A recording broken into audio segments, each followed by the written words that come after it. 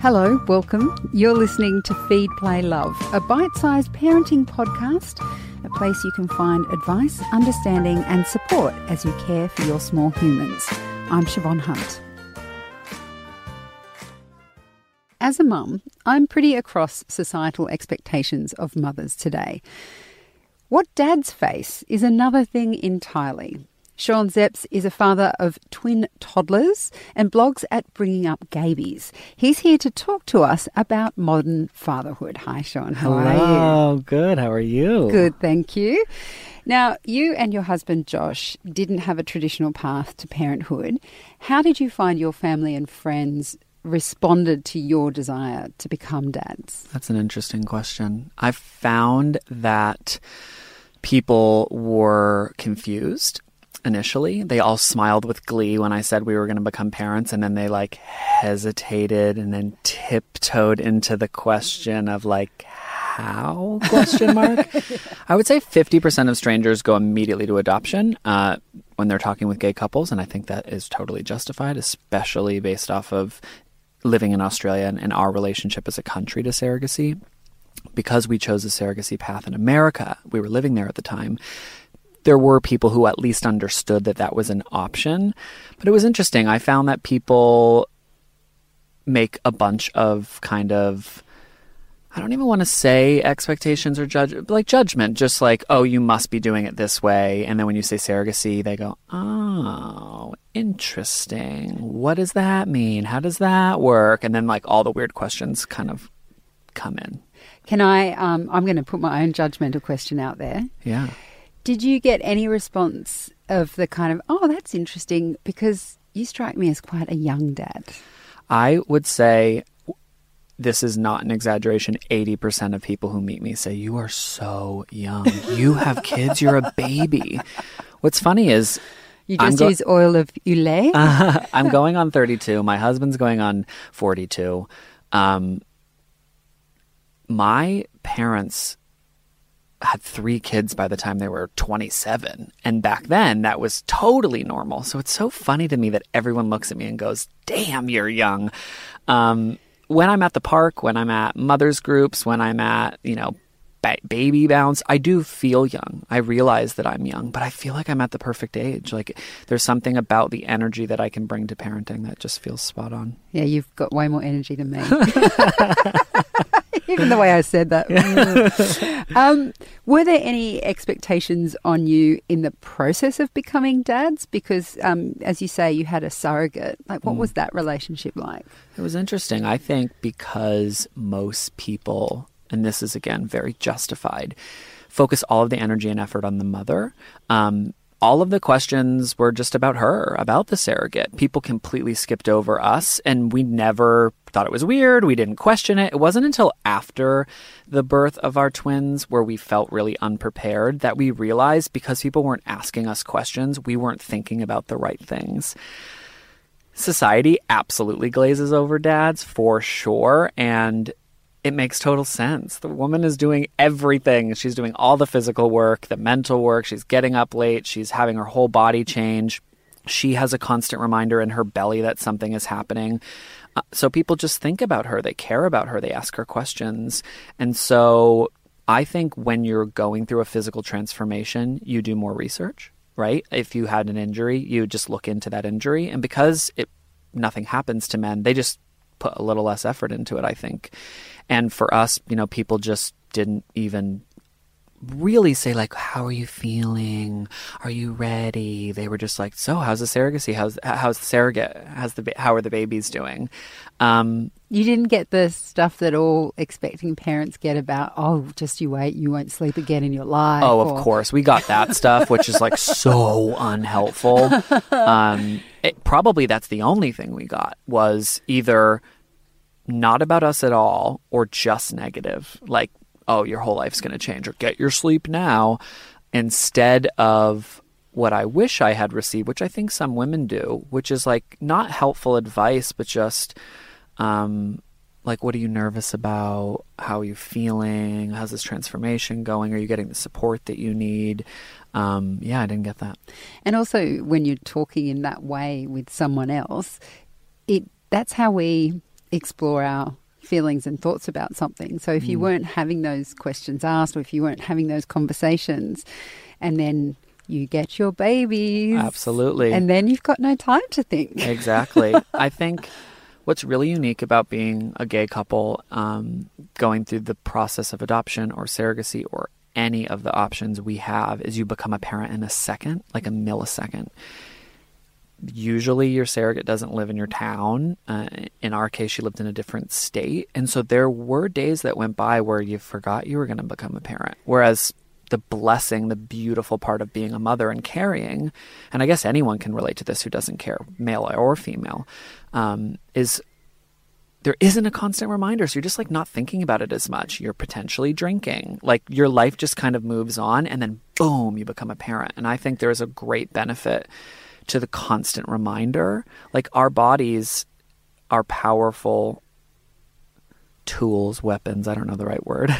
But tools, let's go with tools. But for women, like, you know, you're being forced to wake up because your body is like having to pee or whatever. And then that actually carries into what your sleep schedule becomes when you're a parent. So women are a little more prepared. Well, they do say that's the whole thing. If you can pay attention to what's happening in your belly, then when your baby's out, it's likely that, you know, if they always start kicking at 2. Oh, wow. That then potentially once they're born, oh, that makes they're total sense. They're going to be awake at 2. So everyone gives you advice when you're pregnant, male or female, like, "I'll get your sleep now." And I'm like, don't get your sleep now. Like, start not sleeping now so that it's less difficult in 9 months. It's not a shock. Yeah. Wow. No, I would never have done that. How do you think modern fatherhood differs from those of generations before? Oh, I love this question. It's actually something I've been thinking a lot about. I'm really close with my dad, so I was in America recently, and we were kind of talking about modern parenthood and like how it differed from when he was a father and then when his father was a father. Really up until the 90s, so like 60s, 70s, 80s, and 90s, there was an expectation that the man would leave the house. He would work full-time, if not longer. He would come home late. He would be connected, but not like emotional, like he wouldn't be crying intensely. In the 70s, it was still not common practice for men to say "I love you" every single day to their children. And all the way up until the 90s, in every country, the expectation from society and amongst other dads was that men should teach their sons or daughters to throw a ball, to be strong, to fight back.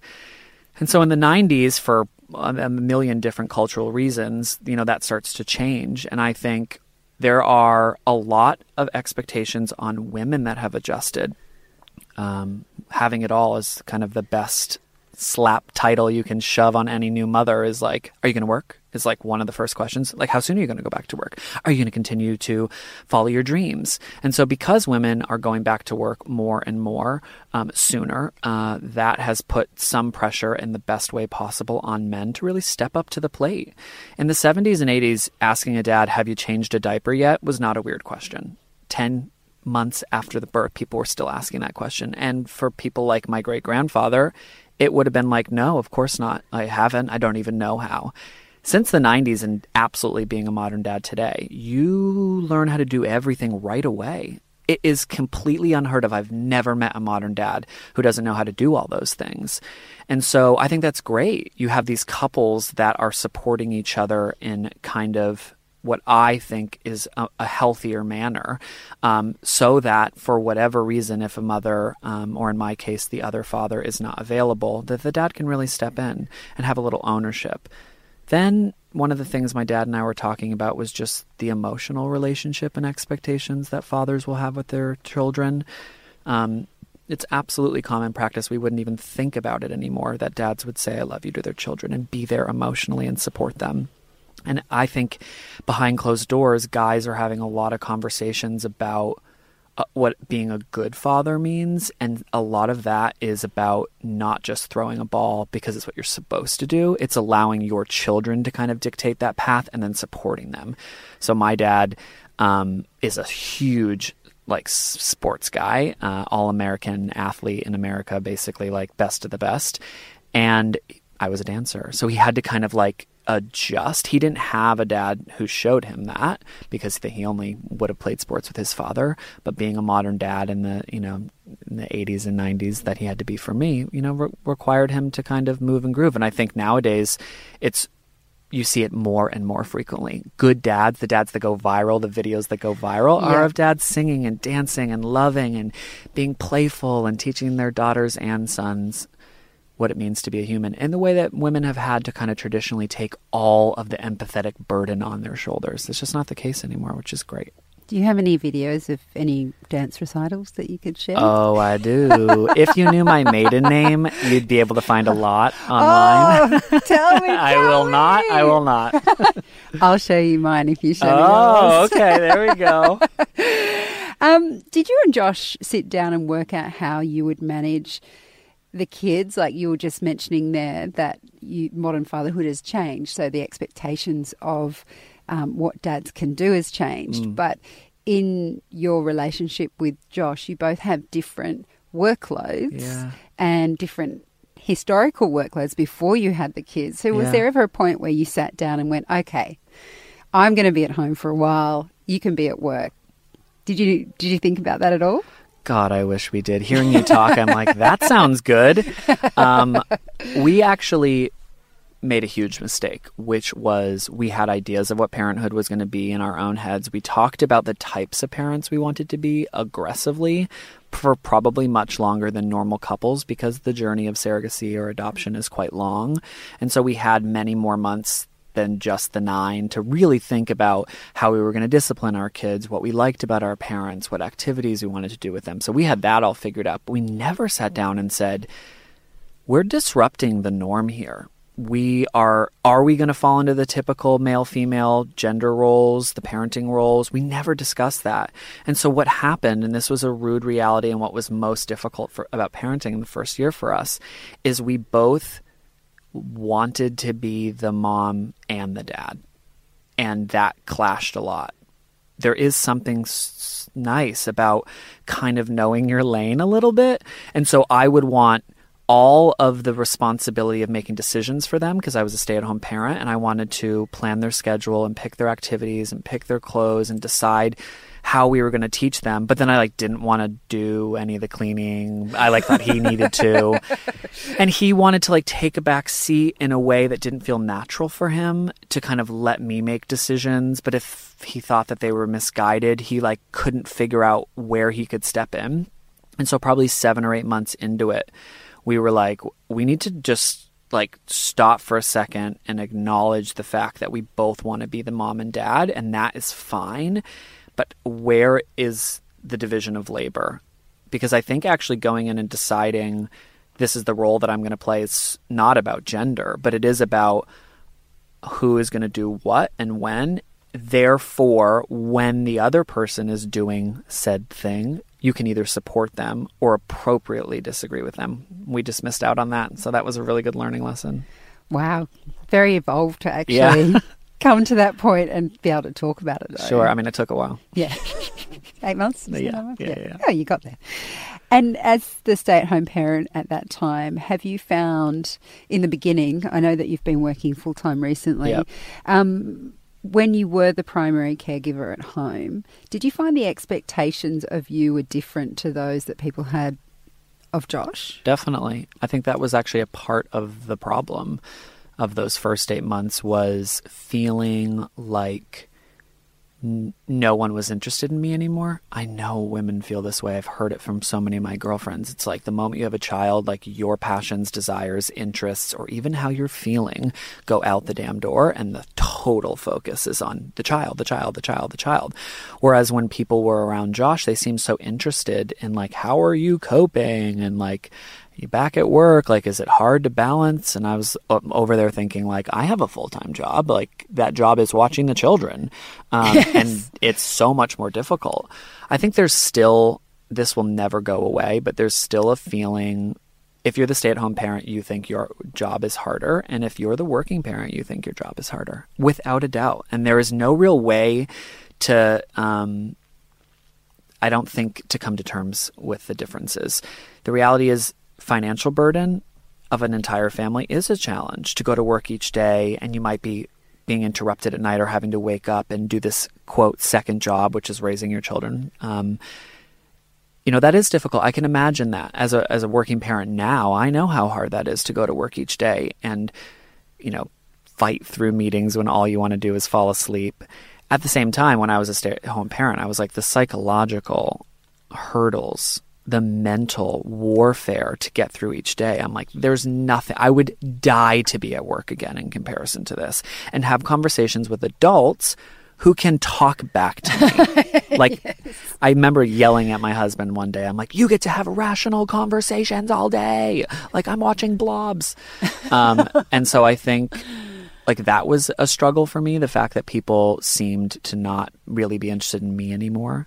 And really the bigger issue was just coming to terms with the fact that I had made this decision, that I was happy to be home, but that I was jealous of my husband. I was jealous that he got to leave. I was jealous that he got to have adult conversations. I was jealous that he was making money. And it was really strange for me going from being the primary provider for the year before I was making more money than my husband to go to needing to ask him for money. Oh, I'm sure any woman who hears this is like, yes, because historically it's been that gender divide, but men are becoming stay-at-home parents more and more than ever before. I think it's a small number. It's about 4% in Australia now, so it's not a lot. It's like 68,000 fathers are stay-at-home parents.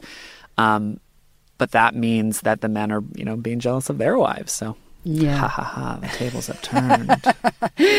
Sean, it's always such a pleasure to talk to you. Thanks for coming in. Of course. Thanks for having me.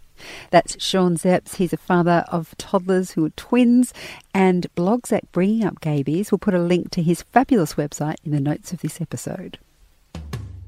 Feed, Play, Love is a babyology podcast produced by Debbie Ning and presented by me, Siobhan Hunt. We'd love to hear from you, so if you'd like to get in touch, email us at feedplaylove@theparentbrand.com.au. See you next time.